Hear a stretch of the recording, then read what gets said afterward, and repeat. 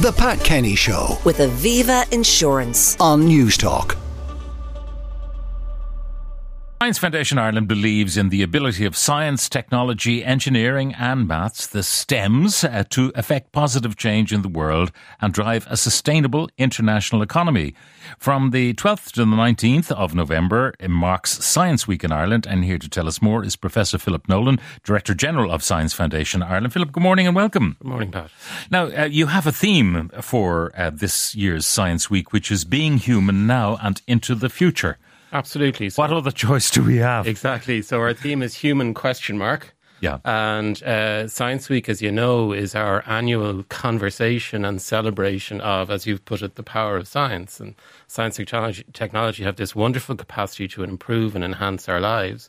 But the question we're asking is, how do we, the citizens, how do we, the people, want to use those tools? What sort of lives do we want to live now? What sort of lives do we want to use in the future? And how can science and technology enable the lives that we want? Now, the bad guy in the past has been, say, engineering and creating monsters that belch out CO2, but that was at a time when we did not have a crisis in the climate, Absolutely. when all of these technologies were developed. And now science is hopefully coming to the rescue. Absolutely. I think you've put it very well there. I mean, all new technologies, all scientific discoveries have potential wonderful, new, supportive, enhancing uses, and they also have potential risks and downsides.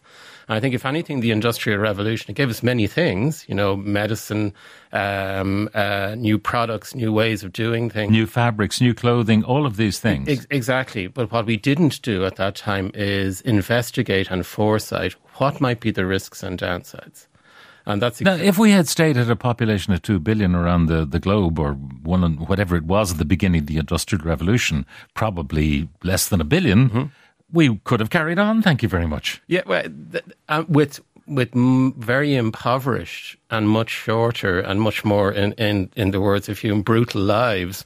So this is the thing that we need to really talk through. So on the one hand, science has the capacity to keep us healthier, to restore the environment, to address the biodiversity crisis, to use digital technologies to enrich our lives. It has that potential.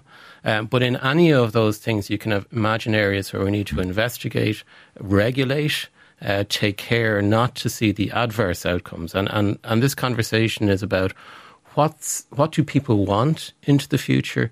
How do they want these technologies to enrich their lives? And then scientists and engineers need to pursue those lines of investigation and lines of inquiry that will give them. Now, some of the scientists in the very area of artificial intelligence are warning about its dangers, because we've described the internet as the Wild West, really, and it's being tamed slowly but surely.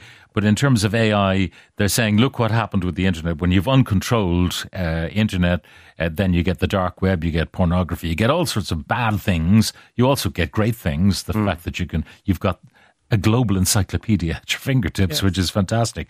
But with AI, to make haste slowly. Yeah, and if you think about digital technologies like the mobile phone, the internet, if you think about how we use those things, most of the time we're using them for good. Sure. The problem is the ways in which they can be used for ill are really quite invasive. So nobody predicted when we first started using mobile phones to access the internet that in 2020, 2021, we'd be talking about the potential of that to destabilize elections through misinformation on social media. Our job as scientists and engineers is, and we do have the expertise, is to think those things through, to talk those things through, but not to do that on our own in isolation, to talk those things through with the public. So the critical thing in terms of artificial intelligence is twofold.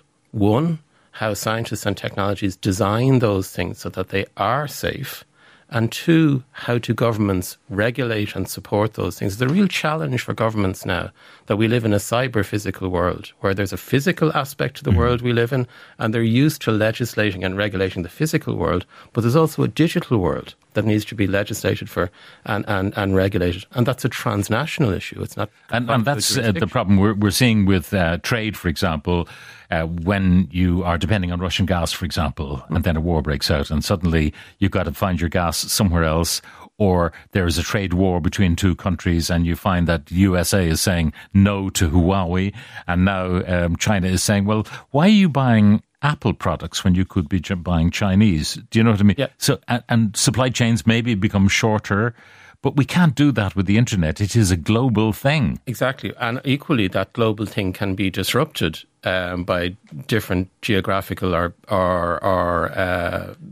yeah, but we're allowing total access in the West, whereas if you want to tell someone in China or in other parts of the world where governments would be different, you want to tell them something, they can't access it. Exactly. And without getting into the specifics of those, what we need to do is equip both our governments and our people with the tools to navigate those challenges. So if a government doesn't invest in research, doesn't invest in innovation, if the EU invests inadequately in research and inadequately in innovation, then our government and the EU simply won't have the knowledge and tools to conduct those negotiations, to create the safety mechanisms which would prevent those kind of adverse events.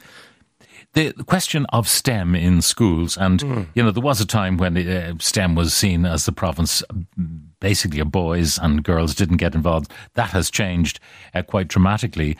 But what worries me is the number of boys and girls who profess an ignorance of science. Yeah. And I believe it's as important as learning French or learning geography to have an understanding of science. Yeah, I do have to say, in my view, that remains a weakness in our system. There's been huge enhancements of science, technology, engineering and mathematics in schools, in primary schools and secondary schools, through the work of the department, but in particular through the work of teachers who have really shown leadership to introduce the excitement of science into their classroom, not just through the curriculum, but through all kinds of activities around. I remember helping one of my daughters with some geography things about tectonic plates and so on.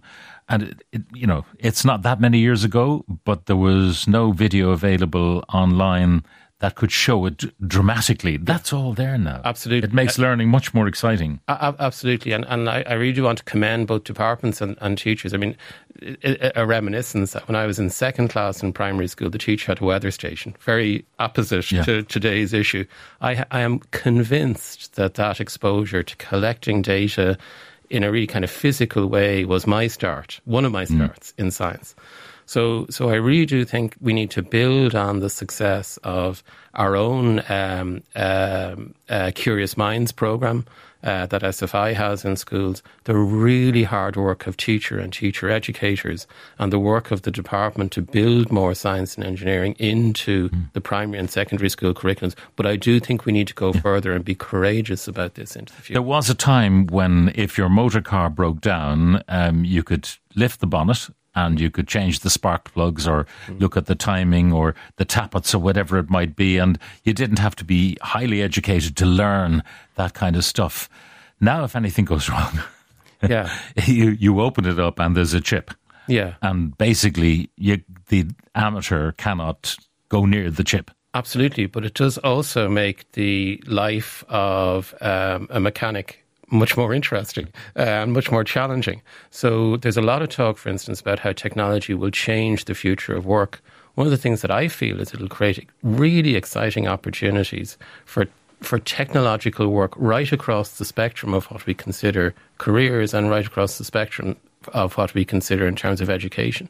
So I see really exciting apprenticeships into the future about how technology-enabled machinery it works within our lives, right out to the kind of things that we'll need doctoral training for. So yes, all of this technology will change the future of work, but for me, in a really enabling and exciting and very diverse way. I think that's the important thing.